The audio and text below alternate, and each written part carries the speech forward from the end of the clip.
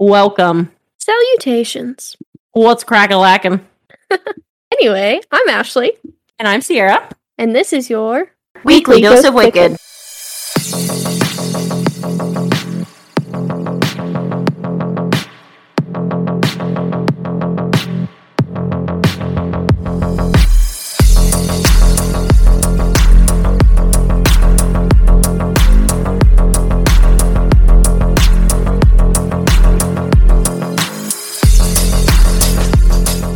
So this is officially our first episode of our new podcast, Weekly Dose of Wicked. How excited are you? So excited. So for the occasion, I wore my shirt that says, "Let me seduce you with my knowledge of serial killers." Of course you did. Yeah, I've got that on. So for today's episode, we are going to cover the case of Heidi Allen. I just want to clarify that in our podcast logo, it says a weekly dose of wicked, a humorous true crime podcast. I just want to clarify that we don't think murder is humorous. We think we are funny. But, Very Dad funny. was really bothered. Okay, but Dad was really bothered that I said, like, a humorous true crime podcast. He was like, Heidi Allen's murder is not funny. But I didn't mean the murder was funny. I meant we were funny. So I just want to clarify that from the beginning. We do not think the murder of anybody is funny. We think we are funny.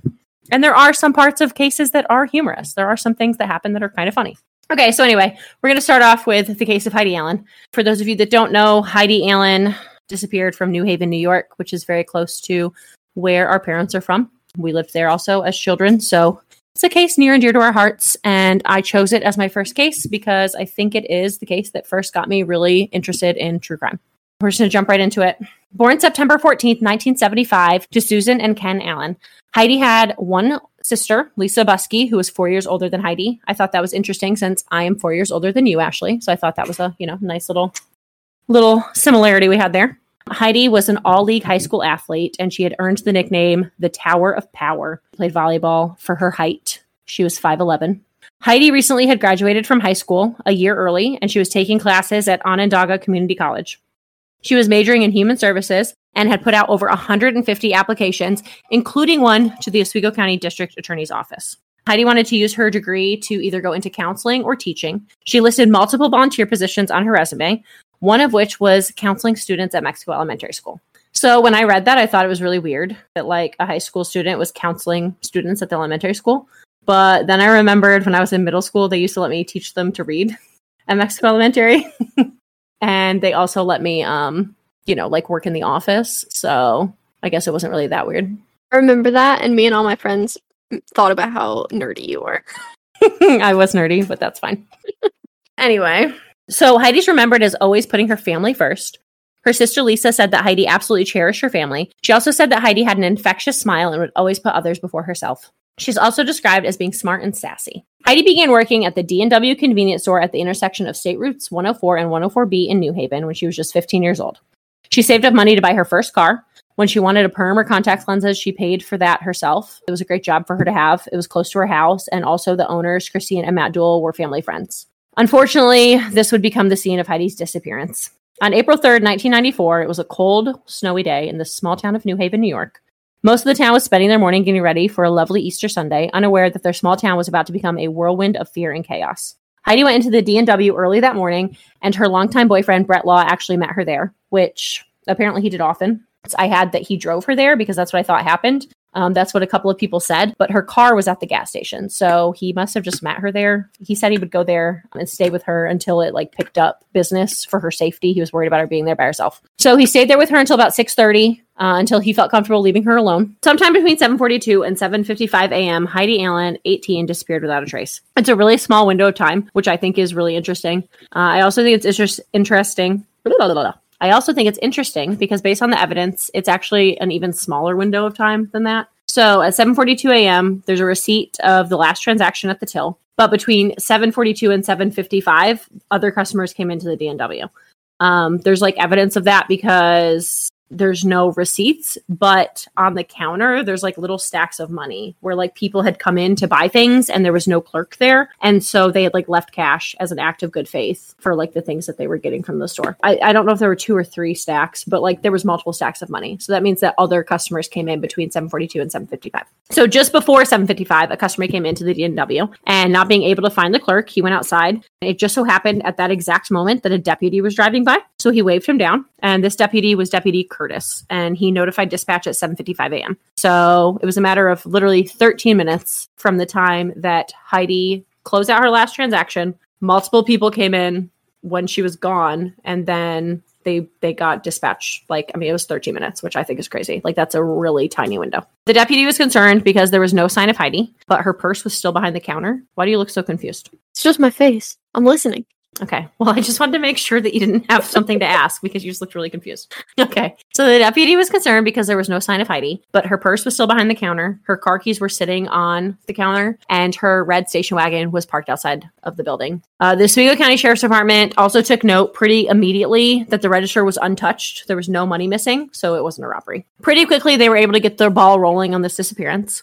A lot of times in these types of cases, you know, police kind of hesitate to file a missing persons report. I mean, we know that from our, you know, deep knowledge of true crime from all of the podcasts that we listen to and all of the documentaries we watch. But we know that, like, that's pretty common. They don't want to file a missing persons report, especially when someone's over 18. They usually like to think that, you know, there's a good chance that they could have run off and started a new life or whatever. But I think the reason why this case got moving so quickly, as far as like trying to find her, is that all of Heidi's belongings were at that gas station. Like, she didn't have any money. I mean, it didn't mention anything about a cell phone, but it was 1994. So she probably didn't have a cell phone, right? Probably not. Okay, so I don't think she had a cell phone. So anyway, her ID was there, her wallet was there, her debit card, I mean, all of her cash, her car keys, her car, like everything. She didn't take a single thing she owned. So they definitely did not think that she went off on her own free will. Within 88 minutes of that last recorded purchase at 7:42, there's a full-blown search underway. That's awesome. Yeah, I mean, I think that's phenomenal turnaround time, like 88 minutes. We're literally talking about, I mean, before 9 a.m., really? Yeah, that's I mean, crazy. does that math check out? I'm not a mathematician, but I think so. I mean, I think it's about, I mean, whatever. I would say right around 9 a.m. So, I mean, pretty quick, less than an hour and a half, they have a full-blown search underway. And that's from the time she went missing, not from the time that she was reported missing, because that was even later. I mean, you know, 13 minutes. 13 minutes. They were on it as far as that goes. They already started reporting this on the news. One thing that they did not do that they should have done was set up roadblocks. So another thing that they would normally do in these types of cases, which I thought was interesting, they would normally turn this investigation over to the New York State Police. The New York State Police obviously have a lot more resources and they're better equipped to handle this type of crime. But it seemed that there was some sort of a grudge between Head Sheriff Charles Nellis and State Police Trooper Jack Doyle. So for this reason, the Oswego County Sheriff's Department did not allow the New York State Police to take over. Pretty quickly after the news aired about Heidi, leads start coming in. I mean, really, really quickly, actually. What the police needed to figure out was who that last transaction was at 7:42. And they actually didn't have to wait very long at all to figure that out. So the 7th person to call in with a tip was Richard Thibodeau. He had called because he'd come into the D&W that morning to buy cigarettes. His receipt was timestamped for 7:42. And he was the last known person to see Heidi Allen alive. From the get-go, Richard was, I mean, super cooperative with police. He told them, like, he just wanted to help. He gave a statement almost immediately. He was really upfront with why he was at the D&W that morning. He said he had woke up early. And again, it was Easter Sunday, so he'd woken up early. And he was really just jonesing for a ciggy. His pack was empty, so he checked his girlfriend's pack. And she had just one smoke left, so he took it. But knowing that when she woke up, she was going to be pissed, he ran on down to the D&W to grab 2 more packs, and then he returned home. Once home, they got ready for the day. And by 8:35, they were driving back by the D&W, which was now swarming with police, to go to his girlfriend's parents' house to celebrate Easter. So based off of his story, he went to the gas station, got there 7:42, he checked out by 8:35. So less than an hour later, he had already went home, gotten his girlfriend, himself, and also she had multiple children. They had all gotten ready and they were driving back by the D&W. So once he got to his girlfriend's parents' house, he saw on the news about Heidi missing from the D&W. So at first he was actually a little hesitant to call because he didn't really think that he had anything pertinent to tell him. I mean, he had literally just went in there and bought some cigarettes. But after his girlfriend's mother urged him, he ended up calling the Oswego County Sheriff's Department and just let him know what he knew, that he had been there buying cigarettes. He had no idea that he was the last person to see her. So it's also worth mentioning that he had made note of a red sports car that was at the D&W the same time he was. And that customer checked out at 7:41 and was parked in the parking lot right in front of him. These two guys were here at the same time. To me, it seems like, that doesn't really give much time. Like, he couldn't have been there very long, There's literally a minute in between transactions. On Easter Sunday, Robert Aubrey, who's an investigator with the New York State Police, heard about Heidi's disappearance. So he actually notified the Oswego County Sheriff's Department about a body that was actually found on the same day in Agawam, Massachusetts. How far away is that? I actually looked that up because I thought you would ask me that. And it was like 4.5 hours. So Not terribly far. So initially my thought here, like I had told you, like I actually sent you pictures of these two girls. That's what I sent you. And I was like, hey, what do you think of these girls? Like, or these women, I should say. What do you think of these women? Don't they kind of look similar? And you were like, yeah, they had similar cheekbones. They both had curly hair. They were both, Caucasian females. They had similar smiles, similar eyes. Like I definitely saw a lot of similarities between them. So my first thought was like, ooh, truck driver, highway killer, like pulling off the interstate, taking girls from gas stations. That was my first thought. Right. That's what I thought. So they were about 4.5 hours away. And again, this was another girl. And what's interesting is she went missing from a convenience store. Her name was Lisa Ziegler, and she'd been missing since April 15th of 1992. So we're looking at April 3rd of 1994, and this other girl goes missing April 15th of 1992. So, I was like on board for a truck driver, serial killer, snatching girls from gas stations. Would make sense. Yeah. Lisa was 24, Heidi was 18. Lisa was also a teacher. She was working at the gas station because, teachers don't get paid enough. And so she needed some extra money. And Heidi was an aspiring teacher. So another fun fact is that Agawam, Massachusetts is also the hometown of Richard and Gary Thibodeau. So Richard Thibodeau, that guy, that dude from the gas station at 7:42 a.m. Now we got girls disappearing from his hometown. Crazy. Okay, so over the next few days, others came forward with tips, and the Oswego County Sheriff's Department continued their investigation and search for Heidi. In the days following Heidi's disappearance, the driver of the red sports car actually came forward. He told police that he'd been at the D&W that morning and remembered seeing Richard in the store. But he also remembered seeing someone sitting in Richard's van waiting for him. So Richard never mentioned having anyone with him. And by this point, he'd given multiple statements to the police. Each time, his story remained consistent. But this guy recalls there was somebody in the passenger seat of Richard's van. Now, I'm just going to play devil's advocate here. It was snowing that day. And from snow in upstate New York, especially that area, I don't know that he could have seen in the passenger seat of Gary's van. You can't see shit. Right. I don't know what you're thinking, but I don't know that I'm not saying like he lied, but I'm just saying he could have been mistaken. He could have thought he saw someone. It could have been a sweatshirt. Another witness ended up coming forward. This witness's name was Christopher Bivens. So he claimed, this is so crazy to me. So he claimed that he was driving by the D&W around 8:30 a.m. when he saw two men struggling with a woman, not a woman, a woman. But Singular he can't woman. remember the type of vehicle. Yeah, a singular woman. They saw two men struggling with one singular woman. So he said that both men had dark hair. One of the men had the woman in a bear hug from behind and was like carrying her across the parking lot. And she was kind of fighting him. Now, again, keep in mind, he does not remember what type of vehicle they were getting into. That's very important. He doesn't know he doesn't even know the type of vehicle. He doesn't remember. He didn't even say like a van, a car, a truck. He doesn't know the type. So he estimated that the man who was hugging the woman was about 3 to 4 inches taller than the woman.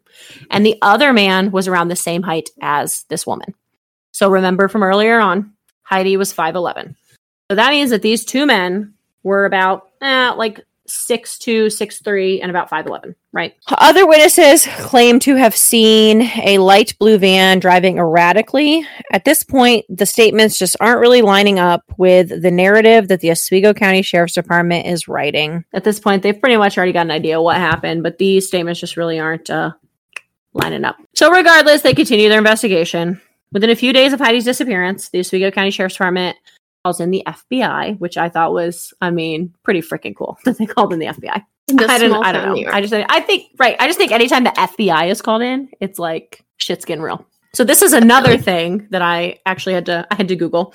So I found a statement that said that Governor Cuomo called in the National Guard to assist in the search. So I saw that and I was like, there's no freaking way this dude's been governor since 1994. Because, Governor Cuomo literally just was, removed from office. This year. Right. It was this year. So I actually Googled this. It was actually his father, Mario Cuomo, not Andrew. So, but I was like, there's no freaking way. I was like, there's no way this dude's been in office since 1994. Can we talk about term limits for freaking anybody? And right. Like that. I was 2. Like, there's no way this dude's been in office since I was 2. But no worries. It was not him. It was his dad. Governor Mario Cuomo calls in the National Guard to assist with the search, which a lot of people thought was crazy too. Like, he literally called in the military to come look for this girl. So 200 soldiers arrived and they searched for Heidi for about a week. A member of the National Guard who assisted in these searches had said that after about day 2, they knew that they were not looking for her alive at this point. They were looking for her remains. Richard and Gary Thibodeau, as well as both of their girlfriends, helped with the search for Heidi. On April 9th, 6 days after she went missing, they're both seen checking in, helping look for her. By this point, though, it was already pretty obvious that Richard was a person of interest. Gary actually made mention to Heidi's boyfriend, Brett, that Richard was really feeling heat from the police, that they really thought he had something to do with it, and he didn't understand why. So within 10 days of Heidi's disappearance, the National Guard, law enforcement, and the volunteers covered 2/3 of the county. Unfortunately, they didn't have any luck locating Heidi. The first thing I want to focus on from there is the FBI's involvement, because it's the FBI. So the FBI comes in and immediately they started watching Richard Thibodeau. And by association, they started watching his brother, Gary. I mean, at this point, Oswego County Sheriff's Department figures that they're good for the crime. We have a witness that puts a second man in Richard's van, which is easily Gary. We have this other missing girl from Agawam, Massachusetts, which is their hometown. And it's kind of looking like we might have a serial killer duo on our hands. You know, it's looking like we got these 2 brothers running around killing girls. So the FBI immediately starts tracking them. They're snapping photos of them. They're tracing their phone calls. They watched who was coming and going from their houses. I mean, they had a full-on tail on these guys. So next up, the FBI ends up bringing in a specialist. So this specialist is an internationally known forensic examiner. And he actually claims to have debriefed the only person on record who saw Heidi alive after 7:42 a.m. But we're going to talk about that later because that doesn't really pertain to the case at this point. So the next thing the FBI calls in is a profiler. I don't know about you, but I love a freaking profiler. Criminal Minds is where it's at. And I also just want to point out that this isn't just any FBI profiler. I mean, not that any FBI profiler isn't kick-ass, but this is a big deal guy. At the time, he's not really known for anything, when this goes down, but he's actually the FBI profiler who profiled the Oklahoma City bomber, better known as the Unabomber. That's pretty big freaking deal. Especially for small town New York. Right. It's a huge deal. And I just thought that was so cool. This guy's the real deal. He does a profile of Heidi's killer. So what he says is the person that took Heidi and most likely killed her at this point, because it's been, quite some time. It's been a few days, whatever. I don't know where we're at this point when they called him in, but at this point, they're assuming that she's dead. So he says that Heidi's killer is going to be someone who's obsessed with the case. They're going to insert themselves in the case in any way that they can. They're also going to have a background of similar crimes, such as stalking and kidnapping. This actually gets a little fuzzy because neither of the Thibodeau brothers match this. Neither one of them have a background of stalking. They're not really trying to insert themselves in the case. I mean, I guess you could say Richard was because he called in a tip, but Gary at the point doesn't want nothing to do with any of this. Another thing is that they didn't have a record of kidnapping or stalking, but Gary had a pretty lengthy rap sheet. I mean, he's by no means on the straight and narrow. I just don't think he's out there kidnapping and stalking girls. What kind of rap sheet are we talking? I'm going to tell you about it because I looked into the whole freaking thing. Of course you did. I pretty much just took I read a book, which I probably should have mentioned in the beginning because that's what I should have done as a good podcaster, by Lisa Peebles, which is this really cool lady. So it was actually released last year and it's called Scrap, Justice and a Teen Informant. And so in that book, it actually takes a pretty good dive into Richard and Gary's early life. And I really just wanted to touch on it because it's kind of crazy. So Richard Thibodeau and his 2 sisters, Joanne and Judy, were both born to Florence and Paul Thibodeau. From this point on, I'm going to refer to Florence as Flo. So in 1950, Richard's 4 and good old Flo and Paul split up. So Flo is working at a chicken processing plant and she decides that it's a lot of work to try and raise 3 kids by herself on the salary of a lady working at a chicken processing plant. So what do you think Flo does? She finds a new man. No. Flo does what any good mother in this situation would do. She actually took her 3 kids to a local Catholic orphanage and just dropped them off there. Yes. Mom of the year. In the years following their breakup, Flo and Paul actually end up rekindling their romance and they welcome little Gary into their family. So he is the youngest Thibodeau. know. At this point, the other kids are still in that orphanage. So I'm not really sure why Gary was so special that they, had him and kept him, but they never put him in an orphanage. So Flo and Paul actually decided to split up again. Flo does end up remarrying eventually. So, that is what she probably, should have done in the beginning, I guess, is try and find a new man. I mean, it is 1950, so she really needed a man to support her. So Flo ends up remarrying John Bovin. I don't know if I've said that right, but it's Boivin. So I'm going to go with Bovin. So at this point, it's been 7 years since she dropped Richard and his two sisters off at the orphanage. And so she decides to go back there, and the orphanage just gives her kids back. So she just takes them on home with her. Good orphanage. Yeah, I mean, I don't know. It's kind of crazy, but whatever. So with Flo's marriage to John also came two stepbrothers. And I really just added this in because it was funny. This really has nothing to do with anything, but there's two stepbrothers, John Jr. and Henry. Flo continued to work at the chicken processing plant. There we go. I'm back. Look at that. My computer died because I'm a dumbass. All right. Anyway, I just want to clarify. I had my computer plugged in. The plug did not work. All right. So Flo continued to work at the chicken processing plant. And the reason why we know this is because Richard remembers that they would eat chicken 7 days a week. But it was okay because Henry, his stepbrother, was a great cook, and he could even make shit taste good. And how would he know that? I don't know, but that was his quote. In 1962, Richard is 16, and he decides to leave Massachusetts, the hometown Agawam that they're from. So just to clarify, he left Agawam, Massachusetts in 1962. It's not like he left there in, 1992 when this girl went missing. He left in 1962. At 16, he decides to leave Agawam, Massachusetts, and he heads up to Oswego County, New York, where his sister Joanne now lives. Richard starts a good life for himself, and he stays out of trouble. Now, Gary took an alternate route. So this is where we're going to go into Gary's background, which you wanted, and I know you did. Yes, thank you. You're welcome. Gary stole a car when he was 13. He ended up in reform school. Now, I don't know how factual this is, but it was in that book I read. So, I mean, I'm going to say that, it was probably just a story he told. Gary claims that when he was in reform school, he was a talker, and the teachers there, and they just really trusted him. So what they would do is they would leave, and they would tell Gary just to go ahead and teach the class. And they would pay him with half-smoked cigarettes, and they would just leave him by the classroom window so he could have a little smoke while he was teaching the class. Because he was trustworthy at 13. Right, after he just stolen a car and was in reform school, but whatever. Okay. So anyway, Gary gets out of reform school. He heads back to the public school system. He ends up dropping out in 11th grade, though. At this point, it really just seemed like he was really in jail more than he was at home. And he was so close. I know, right? 11th grade. Like, why would you go to school for 12 years just to drop out? Like, he only had 1 year left. I mean, I never said he was a smart man. 1970, he's convicted of breaking and entering, and he gets sentenced to 3 months in jail. 6 months later, he's convicted of larceny and harboring a fugitive, and he gets 3 more months. So shortly after that release, he decides that he's going to go join his brother in Oswego County, New York. Going to get on out of Agawam. So again, he left Massachusetts in 1970 to go to Oswego, New York. Fast forward to 1972, Richard and Gary, they have rekindled their brotherly romance, and they're out enjoying a night on the town, drinking, having a good time. And they end up meeting this man who really took a liking to them. He thought that they were just, the bee's knees, cool guys. So he starts buying them pitchers and pitchers of beer. And by the end of the night, they are extremely intoxicated, and they have signed up to join the military. Good decisions. So it turns out, that this guy that was buying all this beer was actually a recruiter with the military. So it was all a ploy to get them to sign up, which I think should be illegal. Definitely should be illegal. It probably is illegal, but whatever. I don't think you can sign up for the military when you're drunk, but I don't know. What do I know? You can't get a tattoo when you're drunk. You can sign up for the military drunk. Right. So at this point, Richard's 27 and Gary is 20. They ended up spending 6 years in the service. Richard did his best to watch over Gary. But Gary just continued to be a pain right in the ass. As most younger siblings are. Yes, true stories. So he actually went AWOL 11 times in 6 years and was actually missing for 455 days. What a good service member.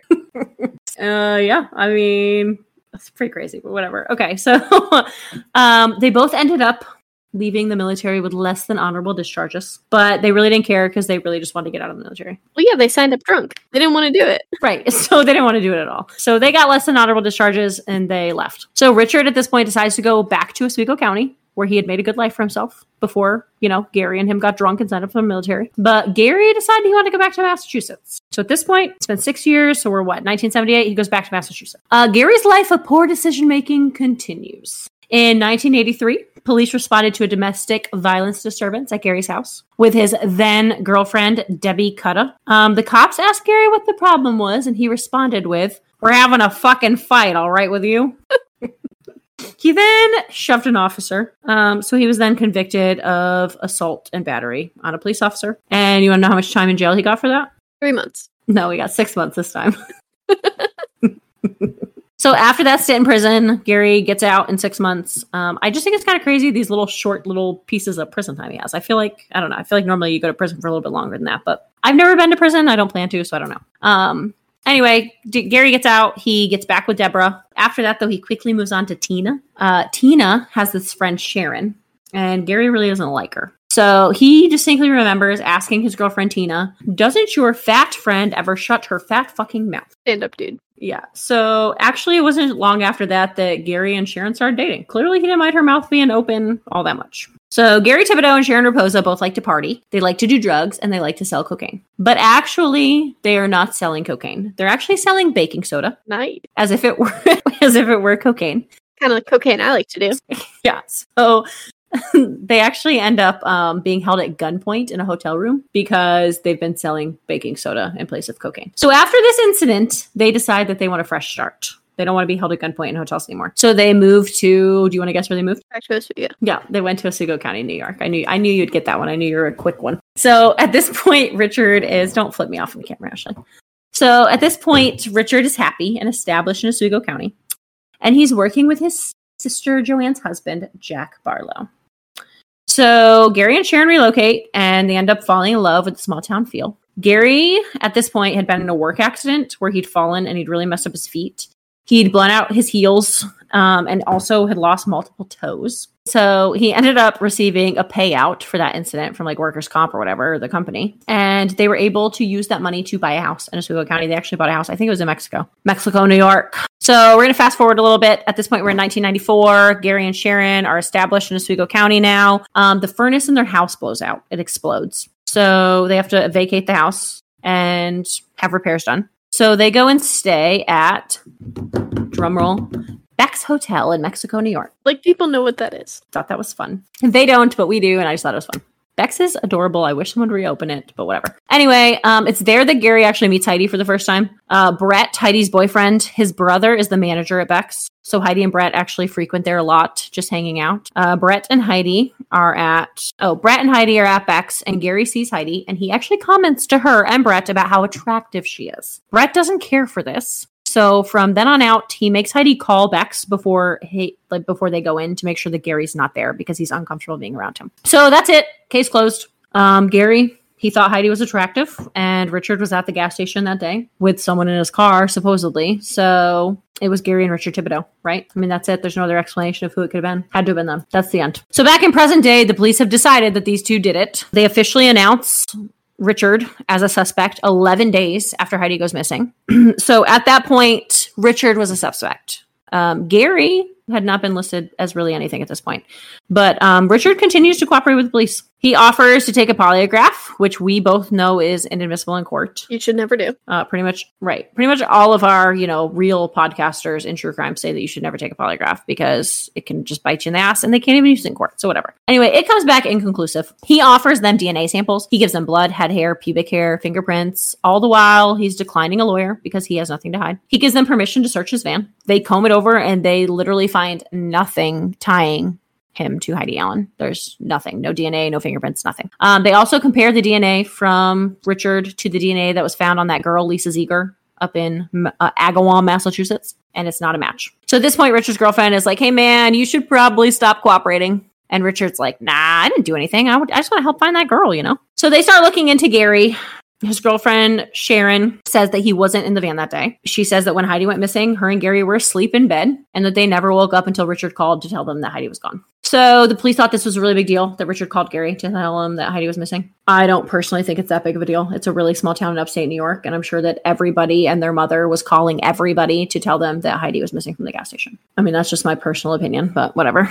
Nonetheless, she insists that he was with her. He was not with Richard. So our witness from earlier, Chris Bevins, you remember him? He remembers now. He remembers the type of vehicle that the two men were putting this girl in. Now he does. Yeah, now he does. It's been, at this point, it's only been about 2 weeks, but now he distinctly remembers that these two men were carrying this girl and putting her into a light blue van. But now he can't remember how tall they were. Now he thinks they might have been shorter than he thought before. But then he talks to police again, and this time he thinks that maybe the van was actually white and not light blue. It also, maybe it had a stripe down it. It sounds like he doesn't really know. So, yeah. No, I mean, it sounds to me like maybe he never drove past the gas station, because I don't know if you remember, but in his original statement, he was sure that he saw these men carrying the girl out of the gas station at 8:30 a.m. And by that point, we know that Heidi was gone. Right, the search was underway at that point. I mean, not quite yet, because it was about 9, but I mean, it was pretty close. Like, at that point, we know that, like, they were actively looking for her at 8:30 a.m. Like, there's no way he saw anybody carrying anybody out of the D&W at 8:30 a.m. because Richard Thibodeau drove by at 8:35 and it was swarming with police. Christopher's girlfriend actually comes forward and says that Chris is the kind of guy that will do anything, just about anything for attention. The police don't care about that, though. It's fine. They have a witness. He saw the van. It was light blue, then it was white, then it had a dark stripe. And he also thinks that the men might have been shorter than he thought. So just to be clear, we go from no vehicle to a blue van to a white van to a white van with a dark blue stripe. He also said that both men had dark hair. Richard Thibodeau is completely white-headed. There's no way that they could have mistaken Richard Thibodeau as a dark-headed man. Another thing is that we went from, these people were 5'11" and 6'2", 6'3". Now he doesn't know how tall they were. But for the record, Gary and Richard were 5'5" and 5'7". I mean... Quite a difference. Yeah, I mean, a huge difference. Like, that's a massive difference. Like, 5'5" to 6'3", it's almost a freaking foot. Anyway, whatever. 11 days after Heidi's disappearance, Richard is a suspect. On May 25th, they issue an arrest warrant for Richard Thibodeau. So it was about a month and a half after Heidi went missing that they actually ended up arresting him. But they said he was a suspect 11 days after she went missing. This time, though, they also arrest Gary Thibodeau. They have not said that he is a suspect in this case, but he and Sharon Raposa have some unrelated minor drug charges back in Massachusetts from when they were selling that baking soda as cocaine. There are multiple sources that said that this was odd. It was not normal for Oswego County Sheriff's Department or any Sheriff's Department in the area, for that matter, to extradite on a minor drug charge. But they did it. They sent him to Massachusetts to face the music for selling baking soda. So while Richard's in jail, they end up searching his van again. They already didn't find anything, but now they do a more thorough job, but they still find absolutely nothing. So their theory is that he must have cleaned the van. Now, you've seen the van, Ashley, and I'm going to post it on our Instagram. Do you think that he cleaned the van? Absolutely not. There's no freaking way in hell he cleaned that van. If he cleaned that van, then he doesn't know how to clean. I mean, there's no way. There's no way that he cleaned that van. No. He's never cleaned a day in his life. Right. Like, there's no freaking way he cleaned that van. But anyway, it doesn't matter. He must have cleaned it because they did a thorough sweep of it and they found nothing. But I just want to clarify, they did find DNA and they did find hair.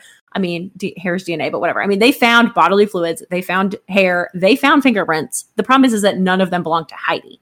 So I'm not really sure how he cleaned the van of only Heidi, but apparently that's what they did. He has some super technology for the 90s that can only clean one person. Right, in 1994. So anyway, whatever. At this point, though, they come up with a new theory since they didn't find any DNA in Richard's van. They think that maybe Gary and Sharon actually transported Heidi's body in their car, and they must have dropped her body somewhere in between New York and Massachusetts. But they saw the van there. Right, they saw the van there. But they must have taken the van to Gary's house, and then they must have put Heidi's body in Gary's car, and then Gary and Sharon must have drove her to Massachusetts. That's what they think happened. I mean, it sounds very probable to me. I don't know why you're doubting it. They issue a search warrant for the car, and they don't find anything again.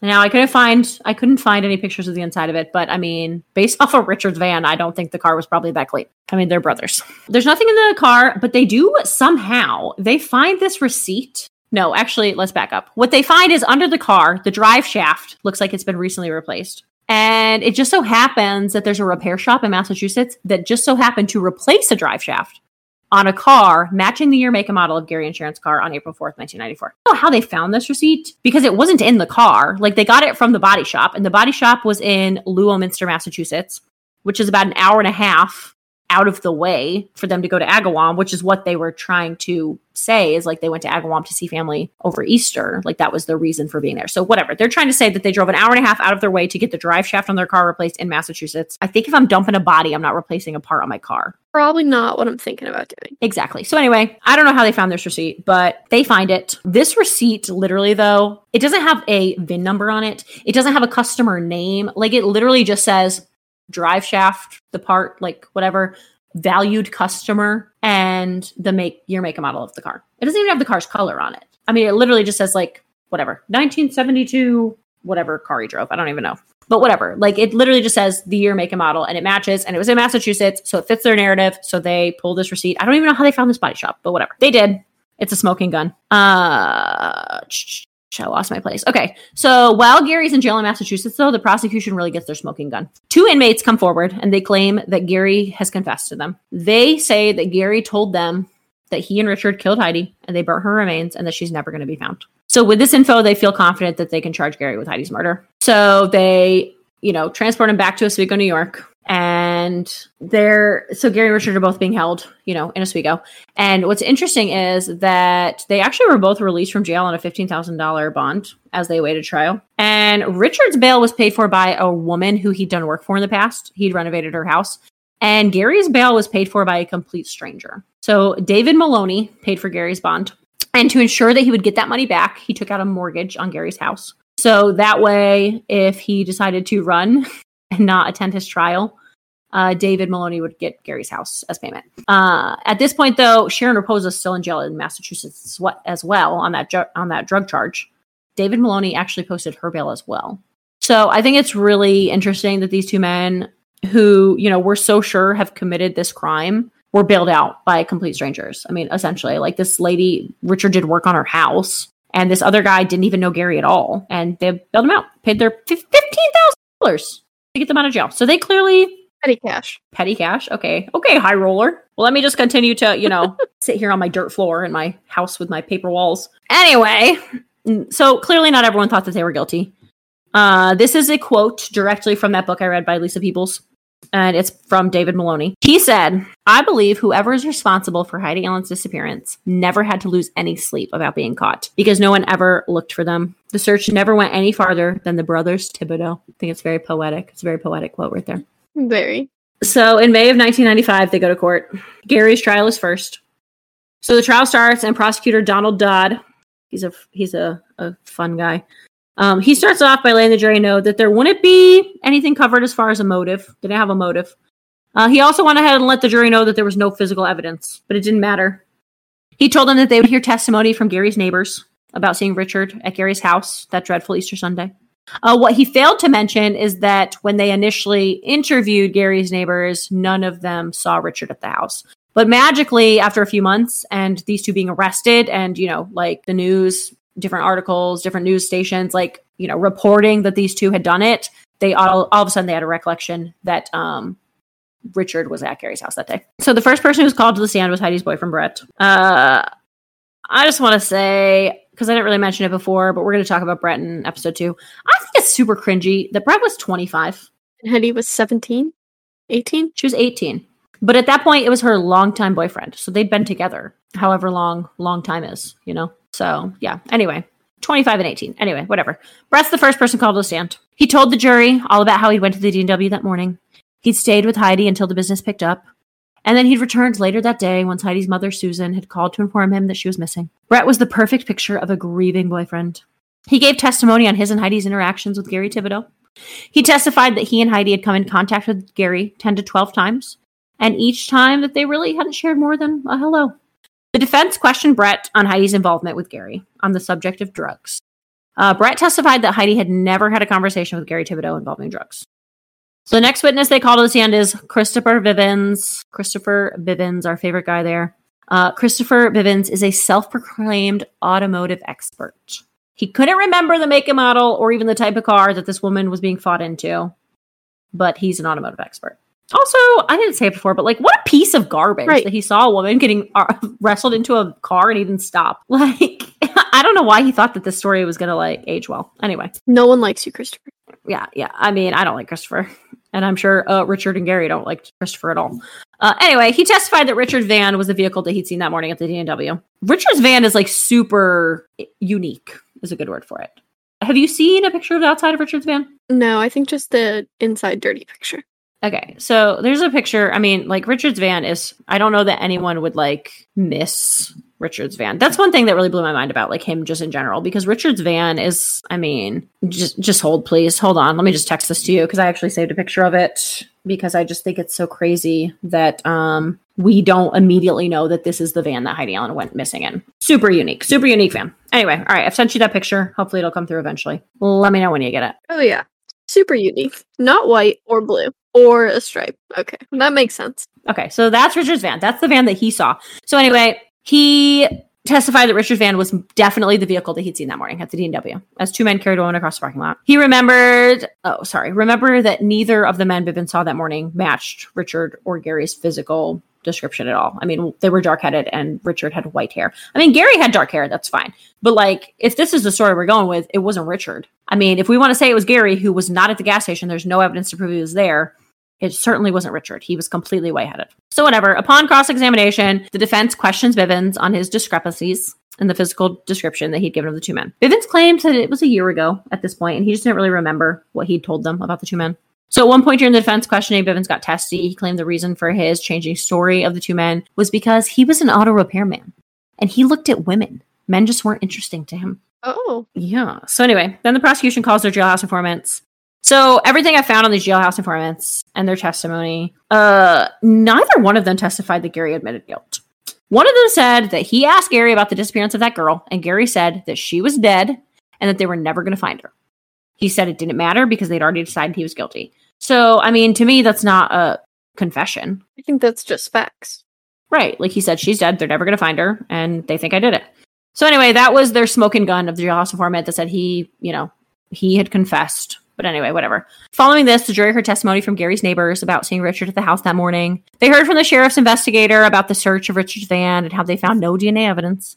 And finally, Heidi's parents were called to testify. Both Susan and Ken Allen were rightfully emotional. It's noted that the jury was affected by their emotional state of her parents. I don't really know why they were called to testify. Like, they didn't actually have anything. I think it was really just for their emotion on the stand because, I mean, they didn't have any information. They were asked to identify a photo of her. Anyway, Teresa, which is Richard's girlfriend, her grandparents were called to testify on Gary's behalf. They corroborated that Richard was at their house with Teresa that morning around 9 a.m.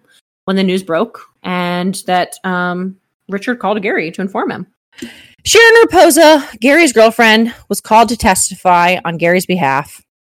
She testified that Gary was asleep in bed with her until shortly after 9 a.m. when Richard called Gary. At this point, Sharon Raposa was already facing perjury charges for her claims about Gary's whereabouts on Easter Sunday, as well as the days following. Judge Lee Clary had already worked with prosecutor Donald Dodd to offer Sharon Raposa complete immunity if she were to testify against Gary. Other neighbors were called to testify who claimed they had not seen or heard any vehicles at Gary's home that morning. A couple testified that Sharon and Gary were at their home the night before Heidi's disappearance, drinking and playing cards until after 11:30 p.m. The last witness called to the stand was Gary Thibodeau himself.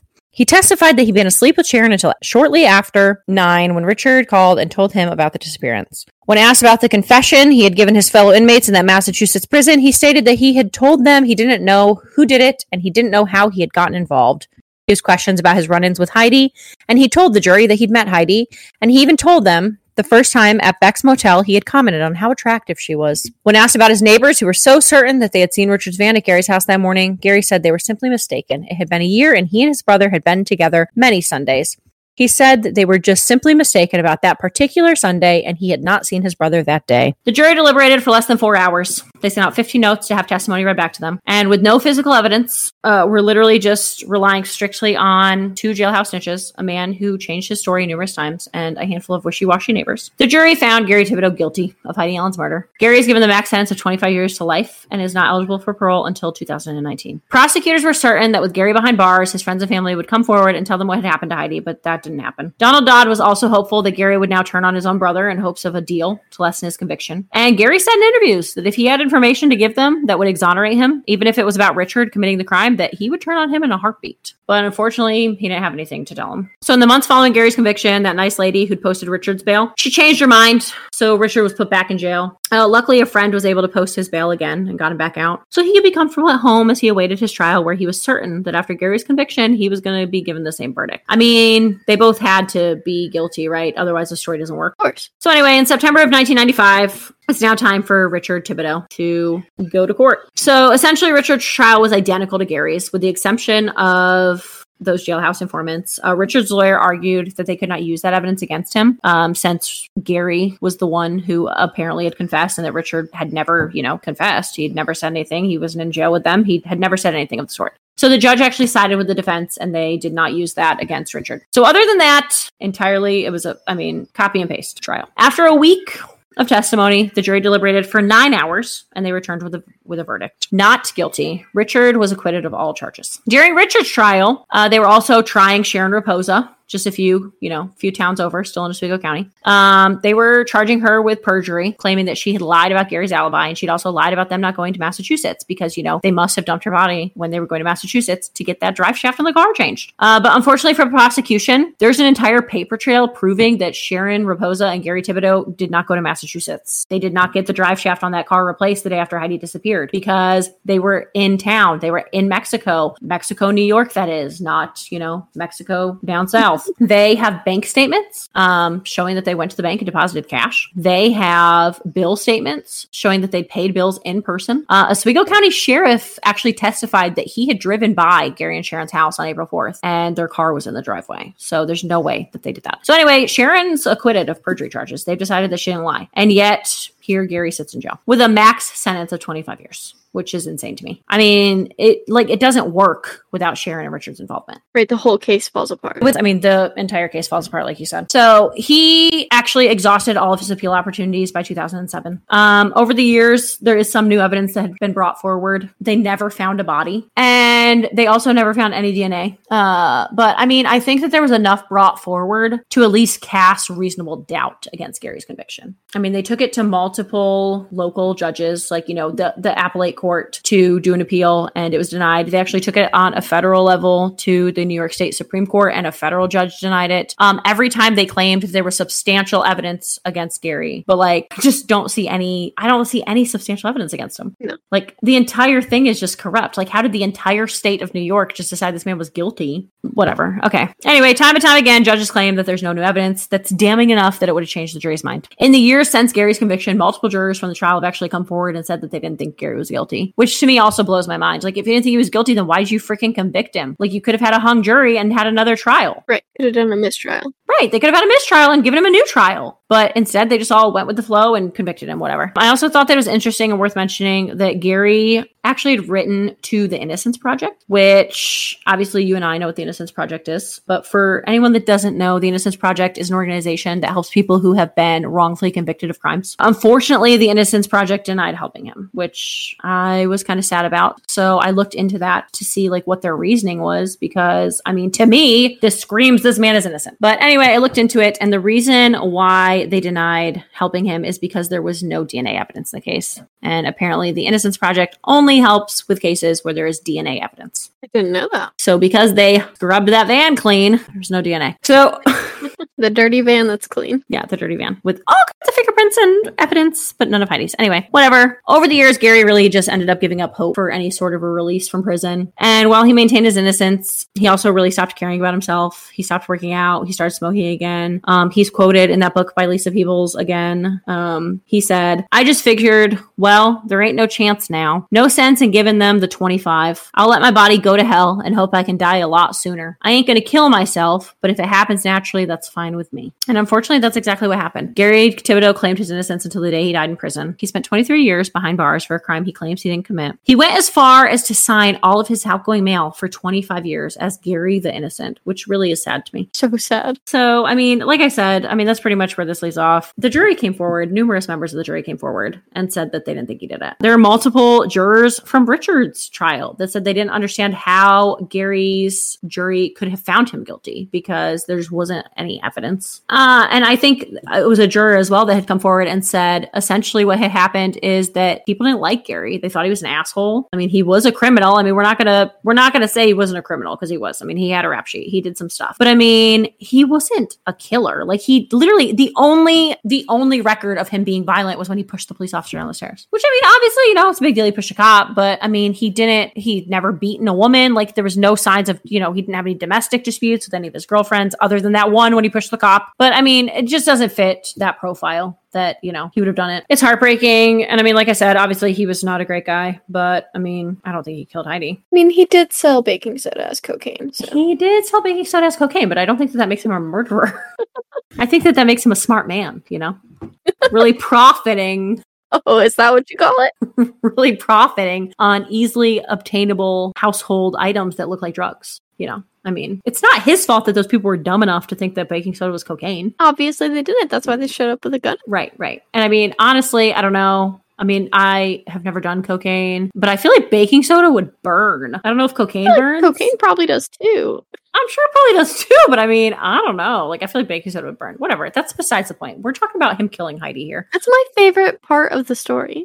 I knew you would like it. That's why I put it in there. All right. Well, that pretty much wraps up the first episode of Your Weekly Dose of Wicked. Next week, we're going to dive more into this case with just some more theories, some more evidence that came about over the years. It really gets kind of crazy. But I mean, I think it's safe to say, I don't think Gary Thibodeau did it. I don't know. I mean, no. I just don't think the evidence is there. And really, I mean, it just doesn't really make sense to me of how 12, another thing that doesn't make sense to me is why did they not have the trial outside of the county? Right. You can't have a fair trial in a county of, I don't know how many people are in the county. 5,000 maybe? I mean, there's more than 5,000, but I mean, it's still a small county. Everybody knows you. I mean, for comparison, I don't know. I should have looked that up, but I mean, this was huge news and this was a small county and it doesn't say specifically like where in the county it took place. Like, did it take place in Oswego? Did it take place in New Haven where she went missing? I don't know. It just seems crazy to me that they didn't move the trial like a county over. Are you Googling how many people live in Oswego County? In 1994. In 1994. When you Google people in Oswego County in 1994, all that comes up is Heidi Allen. I'm sure it does because it was huge news. I don't know that I'm going to find that. I don't know. I mean, what's the population? I mean, even now though, I mean, it really hasn't changed that much, honestly, because I actually looked up the population in New Haven in 1994 and the population in New Haven now, and it literally had increased by like 100 people. Well, it says that there's 100,000 people that live in the county. I mean, there probably is 100,000 people live in the county. I just feel like that's a lot. That's not a lot, Ashley. You live in a small county. How many people live in your county? 5. I don't know. There's more than 5 in your county. I mean, I think... No, I live in a big county. Winston-Salem's in my county. I don't even know what county here would be comparable. What about Lincoln County? Yeah, I think that would be comparable. 84,000. I mean, so yeah, I think that's kind of, I mean, for example, like, I mean, Iredell County. I don't think Iredell's huge. 178,000 in Iredell. Right. So we're looking at like twice the size almost. I don't know. 100,000 people is not that much. It doesn't matter. Regardless, though, they should have sent it over. They should have sent over a county. I mean, they really should have. They should have just picked another county. I can't find any evidence that shows that the defense even like attempted to like outsource it though to a different county. Like that's something the defense has to request. And I can't even find the evidence to show that like they even tried, which to me is crazy. Like it's small town upstate New York. Maybe the defense was just like so certain that like there was no evidence. They didn't need to worry about it. Right. But I mean, good defense should have still moved it. I mean, I agree 100%. But anyway, all right. Well, that's where we're going to leave off for this episode. Come back next week for your weekly dose of Wicked. Thank you guys for joining. And now a word from our sponsors. Just kidding. We don't have any. Our sponsors are us. Yeah, our sponsors are us and we're poor. If you like what you heard and want to support a small podcast, please give us money at www.patreon.com/weekly dose of wicked, where you can sign up for one of our 3 amazing tiers. For the low price of $5, you can become a member of the Moderately Wicked. Our next tier for $7 is the Awesomely Wicked. And finally, for the high rollers at $10 a month, you can be Extraordinarily Wicked. Each tier has its own perks, so go ahead and take a look there. And if you like what you see, then give us some money. Feel free to give us a follow on Instagram at weekly_dose_of_wicked. Or you can just search Weekly Dose of Wicked and it literally pops up because we're the only ones. For a direct feed of our podcast, please go to www.weeklydoseofwicked.buzzsprout.com. Currently, our podcast is available on the only places that will take us, which is only Apple Podcasts and Spotify for the time being, and that's also the only places we know where to upload to. Make sure to come back next Wednesday for your Weekly Dose of Wicked. Ba-da-psh.